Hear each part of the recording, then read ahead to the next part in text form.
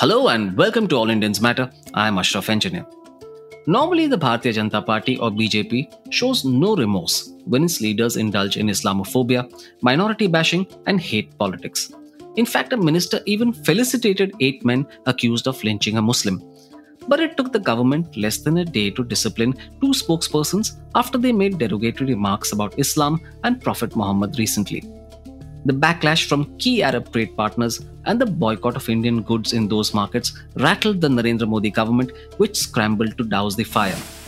Nupur Sharma, who passed the shocking comments on the Prophet, was suspended, while another spokesperson, Naveen Jindal, was expelled from the party for his comments on Islam. The BJP followed it up with a statement that it reveres all religions and would not stand for any insult to them. Given its actions since it took power and its commitment to Hindutva politics, that statement is laughable and I wouldn't take it seriously. But here's what I'll try to explore today. Why is the backlash from Arab nations such a serious matter? What's riding on our relationship with them? All Indians matter.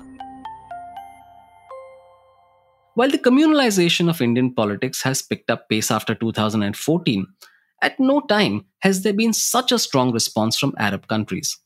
Qatar, Kuwait, and Iran summoned India's ambassadors, while the Gulf Cooperation Council, Saudi Arabia, the United Arab Emirates, and the Organization of Islamic Cooperation, a group of 57 Islamic nations, condemned the comments by BJP spokespersons.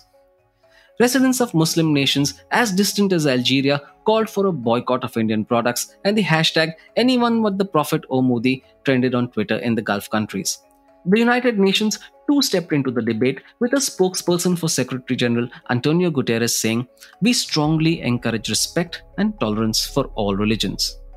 Modi, seen as the champion of the Hindu right, has paradoxically tried to balance relations with Muslim countries while propagating his saffron nationalist agenda in India. The effort has been to prevent the domestic agenda from affecting international relations. That hope lies in tatters today, and it's doubtful whether the anti-Muslim rhetoric, which goes unpunished in India, will go unnoticed abroad anymore. The Islamophobia has economic implications too. As India grapples with a sinking economy, soaring inflation, and alarming levels of unemployment, its economic partnerships with the Gulf states are vital. India is the world's third largest importer of crude, and the Middle East accounts for 65% of its oil imports.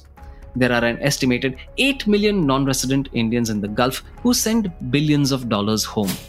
In 2021-22, trade with 7 Gulf states, Saudi Arabia, the United Arab Emirates, Oman, Qatar, Bahrain, Kuwait and Iraq, stood at $189 billion and accounted for 18.3% of India's combined value of imports and exports, according to Ministry of Commerce data.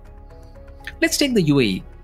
In that country alone, 3.5 million Indians reside and account for 33% of remittances to India. That's more than $20 billion a year. The UAE has identified India as a major economic partner, and Minister of Commerce and Industry Piyush Goyal claims it plans to invest $100 billion a year. If it materializes, it would mean thousands of jobs that India desperately needs. In February, India and the UAE signed a free trade agreement. This means zero duty access to 97% of Indian products and 90% of products from the UAE over the next 10 years. It was the first such agreement inked by the Modi government.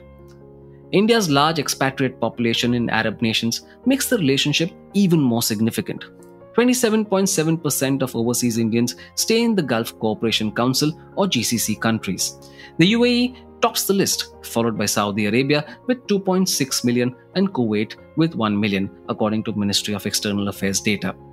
It's not surprising then that the GCC countries alone accounted for 55.6% of total remittance flow into India in 2017. These countries are India's biggest trading partners too. The UAE, Saudi Arabia, and Iraq rank 3rd, 4th, and 5th respectively in terms of total trade with India in 2021-22. Our exports to the GCC stood at $43.9 billion. As of now, the anger against the insulting comments is still simmering.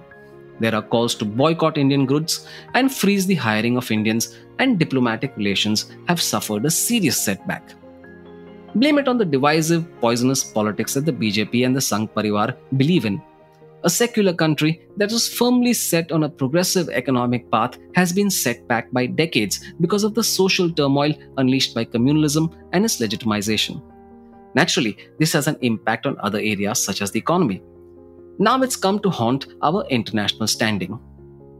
Time will tell how this will play out in the long run, but there's no doubt that India's image has been badly affected. The responsibility for this lies squarely on the shoulders of the BJP and the Sangh. How do you think the controversy has affected India? And what do you think will happen next? I'd love to hear from you. Send your comments to editor@allindiansmatter.in.